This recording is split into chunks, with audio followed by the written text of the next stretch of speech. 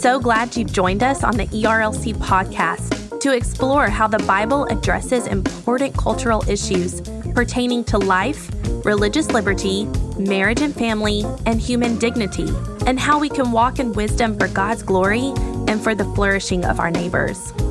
If you're enjoying this podcast and find it helpful, please leave a review wherever you listen. This will help more people find and benefit from what we're learning together. We are grateful for the time you take to join us for these conversations.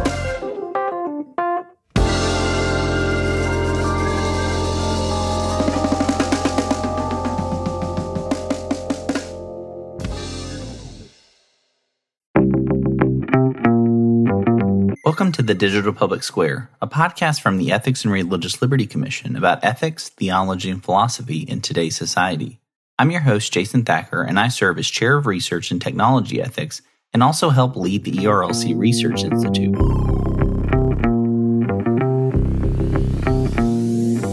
Each week, I'm joined by some of society's most influential thinkers, writers, and leaders to talk about the important ideas shaping our society today, as well as some of the top issues of life in the digital public square.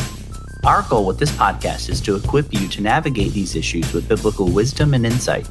As always, alongside this podcast, we also have the weekly tech newsletter that you can sign up to receive each Monday morning. This resource is designed to prepare you to think deeply about the pressing ethical issues of technology, as well as life in the digital public square. You can subscribe now at jasonthacker.com/weeklytech. Well, today is a very special episode of the podcast as we kick off a brand new mini-series themed after a new volume that I had the privilege of editing entitled The Digital Public Square, Christian Ethics in a Technological Society. This new book is published by B&H Academic and is available now wherever books are sold. This volume, along with my other recently released books, including Following Jesus in a Digital Age, the companion Bible study under the same title, as well as a student's guide to social media, are part of a larger research project that I've been leading here at the ERLC for the past couple of years. The Digital Public Square Research Project is designed to help Christians think deeply about the pressing questions of faith in the public square, as well as to take part in a larger conversation about these pressing challenges of technology and social media, whether it's in the halls of Congress, your state capitals, on campuses of the largest and most influential technology companies, in academic gatherings, and most importantly, in your own life and home.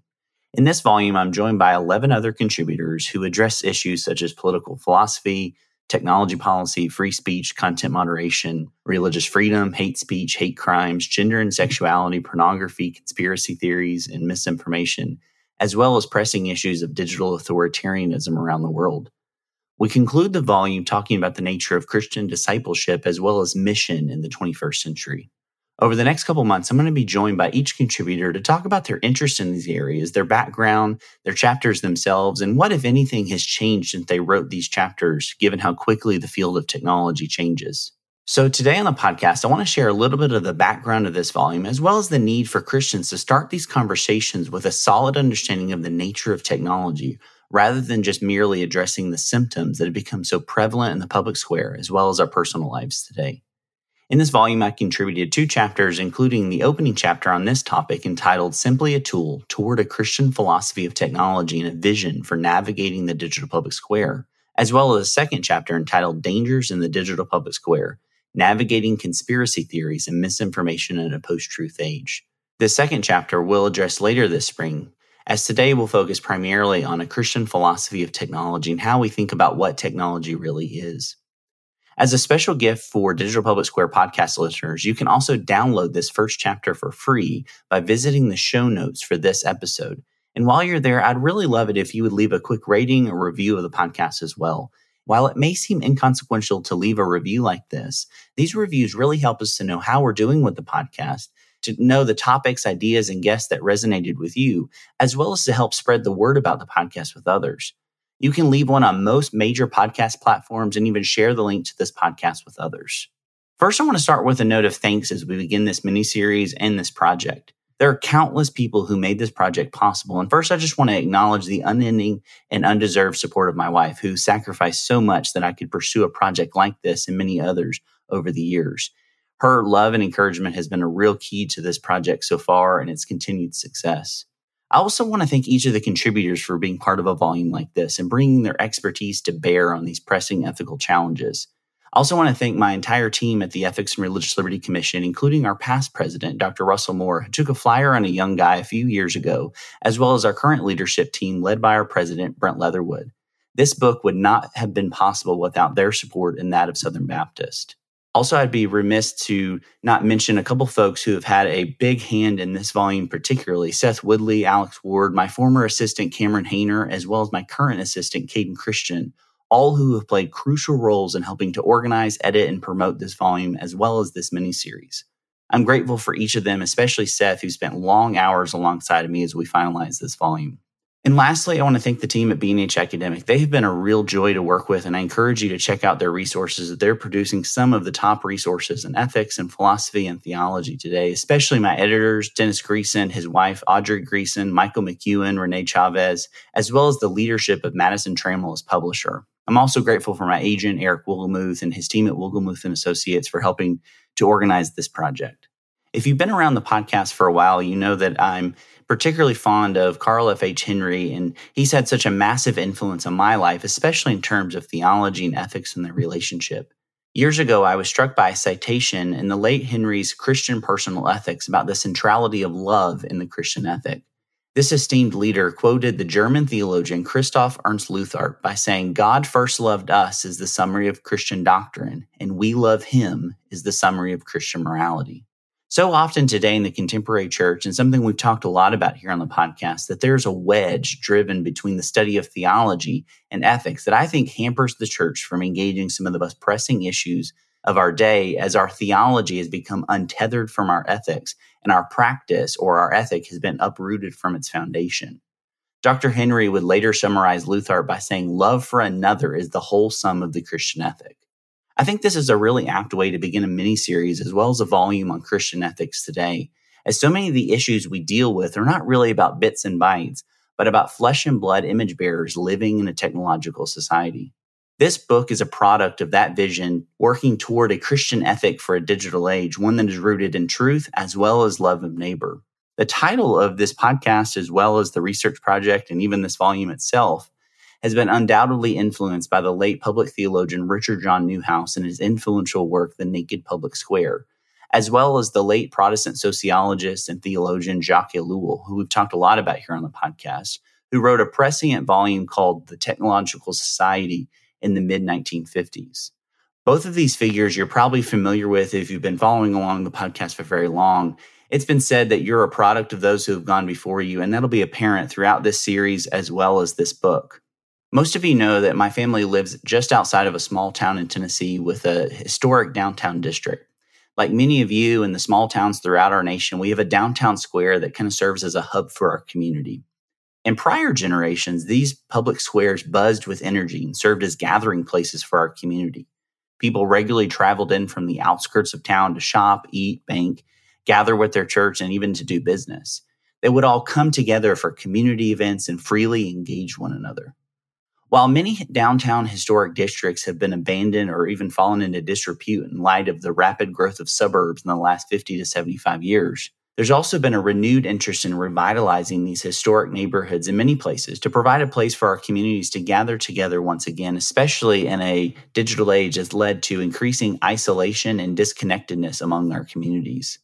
These downtown public gathering spaces, I think, serve as an apt kind of mental image for the period which much of our daily communication, our commerce, and our community is facilitated or mediated through this digital public square of social media and online connectivity. With the rise of the internet and various social media platforms, whether it's Meta's Facebook or Twitter, or even the kind of embroiled TikTok of our day, as well as the massive online retailers and internet companies like Amazon, Alibaba, and Alphabet's Google, these new digital public squares had promised to bring about a vibrant era of connectivity and togetherness across distances, to have more diverse communities as well as more access to information. Many of these initial promises of bringing the world together and giving access to more information were made in light of violent regimes and oppressive regimes throughout our world that were stifling free speech, suppressing human rights, violating religious freedom, and even limiting access to information in order to maintain a control over other human beings that are made in the very image of God, which illustrates the unique value and dignity of every human person. While technology has indeed brought about incredible benefits and conveniences into our life, It's also led to countless unintended consequences and deep ethical challenges that push us to consider, how do we live out our faith authentically in a technological society? It feels like each day we're bombarded with fake news and misinformation, conspiracy theories, ever-growing polarization, and more information than we could ever hope to process. And we regularly face these challenges where wisdom and truth are needed, yet our faith is not always welcomed into the public square, as we see in countless examples throughout this volume and this project with the digital issues that we face today. In truth, technology has always been used and abused by those who seek to hold on to power and to wield it to suppress free expression all around the world. But today, these threats seem even more visceral and dangerous, given the way that our lives are so connected together like never before. One of the most challenging ethical issues of our day is centered around the proper role of digital governance and the ethical boundaries of free speech in a digital public square. Many have recently begun to question the role and the influence of the technology industry over our public discourse, as well as the responsibilities of individuals, third-party companies, and even the role of government in digital governance. While much of the dangerous, illegal, and illicit content is rightly moderated, questions remain about what kinds of ideas or speech are to be welcomed into the digital public square, as well as how we're to maintain a moral order in an increasingly secular age as we seek to uphold free expression, as well as religious freedom for all. As we begin this journey throughout this mini-series, as well as this book that I hope you grab a copy of to dive in with us, as we seek to navigate the new digital public square with truth and grace, Christians must not only seek to understand the issues at stake, but also what is driving them. And to do this, I think we must first slow down enough to ask some of the fundamental questions about technology, such as what it is and what it's actually doing to us. Is our faith merely a tool, or is it something that's shaping us in unique ways and even contrary to our faith? One of the verses that throughout this project, and you've heard throughout this podcast so far, that always comes back to my mind is Romans 12, 1 and 2. There, Paul tells us, he says, "Do not be conformed to this world, but be transformed by the renewal of your mind." One of the things that's always struck me about that passage is that Paul is not saying, if you're conformed to this world. He said, when you're conformed, or as you're being conformed to this world, we are to be transformed. He's assuming you're being conformed to the world around you. And what our calling in as Christians is to step into these questions and what is shaping us and how is it forming us and to what end. And so I think that's one of the ways that when we talk about the nature of technology, many of us kind of silo into one of two camps. Many, especially within the Christian church throughout our history, have fallen into what we call an instrumentalist view. Simply put, that means that technology is just simply a tool. It's a tool that we use. One of the great parts of this view is that we maintain moral agency and accountability for the ways we use these tools. We don't blame the tools, but we actually look to say, how are we using them in God-glorifying ways or in dishonoring and vice-filled and sinful ways? This kind of instrumentalist view has been really popular throughout really the history of the church and even human civilization, as we see technology as just merely a tool. But one of the dangers with an instrumentalist view or a tool-based view is that we see technology as just kind of a amoral or neutral tool that really isn't shaping and forming us in many ways. On the other side of that, we also have a view called technological determinism. Now, throughout the book, you're going to reference and you'll see, especially in my chapters, the presence of a gentleman named Jacques Ellul. He was a big proponent of technological determinism because he saw technology as not just merely a tool, but something that exists in a broader culture and something that is deeply shaping and forming us as we use it. I think there's a lot of merit to certain aspects of this position, and that's one of the things I try to do in this first chapter, is talk about these instrumentalist views as well as this deterministic view to say, how do Christians approach technology? Is it one of these, or is it a merger of, or do we kind of discard the bad from each and take the good? A determinist view sees technology as almost autonomous, where it kind of takes on a life of its own. It's basically you program it, it starts up, and you can't stop it. It is going to move forward. It's going to shape us and form us in ways that we can't even imagine. And that in many ways, we kind of lose our agency and responsibility and control. Now, one of the things I do in this chapter is kind of talk about these two views and kind of dissect them a little bit, especially as I kind of critique Ellul a little bit. But I do think he's very helpful and instructive for Christians who take a primarily kind of tool-based approach to technology. Now, you might be wondering, what in the world does this have to do with the digital public square as well as social media and internet culture today? My argument is that technology, if we only merely address the symptoms of technology, we're actually missing some of the bigger questions, the bigger ways that technology is forming and shaping us. So one of the things I do in this first chapter is to kind of reject a simply tool-based approach while taking the good of saying that we're moral agents and we're morally responsible and accountable, but then also looking at the deterministic view and saying, look, technology is much bigger than just the tools themselves. They operate in a larger culture, that these tools have an inherent design and they have values embedded in them from their creators, their companies, and even the culture around us.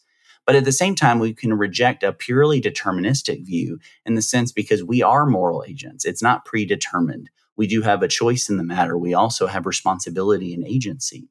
So one of the things that I do in this chapter is kind of chart out a Christian philosophy of technology that takes the best from both worlds and says that a Christian philosophy of technology understands that technology is not merely a tool, but it is a tool that's shaping and forming us in distinct ways as we utilize this.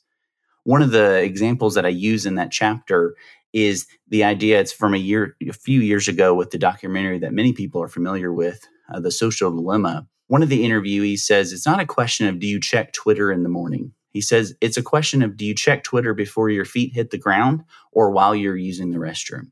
We have become so tied to our devices that this is the world in which we inhabit that likely as you're listening to this podcast, you have your phone probably in a foot or two of you at all times. So much so that today we even have wearable devices. We're constantly connected. We expect to see things. We expect to see notifications and miss things. We're kind of inundated with information and overwhelmed so much so that it's changing and altering our behavior, not only in how we see God, how we see ourselves, and how we seek to form our identities and be part of certain tribes and to project ourselves in particular ways, but also the way we see our neighbor and the world around us.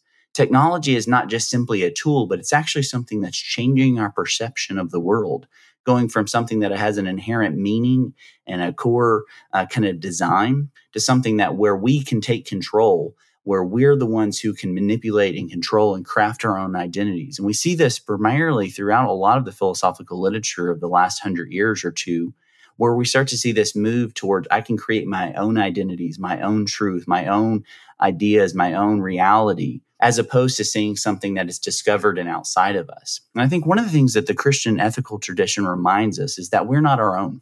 Now, this is something we've talked about with Alan Noble here on the podcast in the past and many other great thinkers that have talked about these ideas, is that we're not our own and we're not autonomous beings. God did create us. He created us in his very image with a particular design and purpose. And it's something that we are to look outside of ourselves for reality and truth rather than looking inward. This always reminds me of Matthew 22, verses 37 through 39, where we're called to love the Lord our God with all our heart, mind, soul, and strength, as well as to love our neighbors ourselves. This is an outward action. It's at loving others, loving God and loving others as ourselves. There's a default, and Jesus knew that we would instinctively love ourselves and our sin. We would care about ourselves. We would seek to take care of ourselves. But God is calling us outside of ourselves, not only to love God and love him, but also to define our reality and define our truth and define our ideas on something outside of us, an outside standard that God has implanted right into creation itself and into our design. This Christian philosophy of technology, I think, is something that's really important to address as we start to uncover a lot of Christian ethics in a technological society, addressing questions of hate speech and social media and digital authoritarianism and free speech, to recognize that technology is not some inert kind of neutral or amoral tool, but it's actually something that's deeply shaping and forming us and every time we use it. But one of the great difficulties and also kind of opportunities about writing a book like this on ethics and technology is that technology is always changing. It's one of the conversations I had really early on with the publisher is how do we address some of these big challenges without the book being outdated in a year or two? Because each day there are new technologies being developed, new ideas being put forth in the digital public square, as well as new ethical challenges arising that can overwhelm even the most seasoned among us.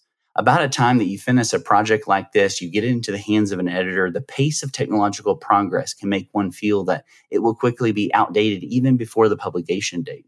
While there's obviously some truth to that assertion, since not every single example in this book or news story that's in this volume is going to be completely up to date when you read it, projects like this are not really designed or written to be relevant only in the immediacy of the latest controversy on Twitter, the tirade on Facebook, a viral video on TikTok or Instagram, or even that breaking news alert that you are getting right as you're listening to this podcast that declares how everything is going to change due to the immediacy of whatever happened just a few minutes ago. One of the ways that technology is shaping and forming us, it's conditioning us to believe that only the immediate truly matters, and that the shelf life of information is only as long as it takes me to scroll to the next controversy, news story, or even opportunity for outrage. But the allure of immediacy isn't just limited to social media or contemporary digital technologies. Media theorist and cultural critic Neil Postman described this idea in his 1985 work, Amusing Ourselves to Death, as the now this culture, where we're given about 45 seconds or so to dwell on an idea or an issue before immediately being interrupted by a newscaster, especially on local and cable news, that was diverting our attention to another story. He writes, "The newscaster means that you have thought long enough about the previous matter, and that you must not be morbidly preoccupied with it, and that you must now give your attention to another fragment of news or a commercial." Postman was pretty prescient in his evaluation of how technology and information media conditions how we see the world and understand the gravity of how these things are shaping our perception. But given the rise of social media and other digital technologies, many of us long for a day when our attention spans were 45 seconds or more, given how quickly we can swipe up on our feed, spend less than a second or two thinking deeply about a given issue, especially as we form a public opinion about it and often share about that pretty immediately, often without context or even deep information or experience in the issue that we're commenting on.